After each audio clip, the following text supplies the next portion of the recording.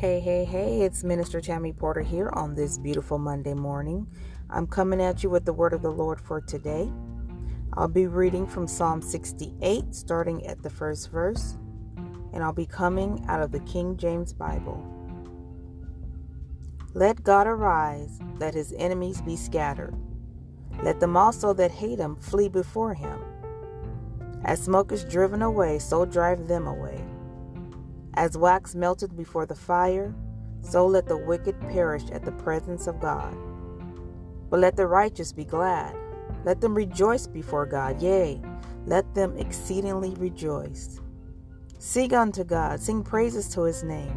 Extol him that rideth upon the heavens by his name Jah, and rejoice before him. A father of the fatherless, and a judge of widows is God in his holy habitation. May the Lord add a blessing to the reader, the hearer, and the doer of his word. God bless you.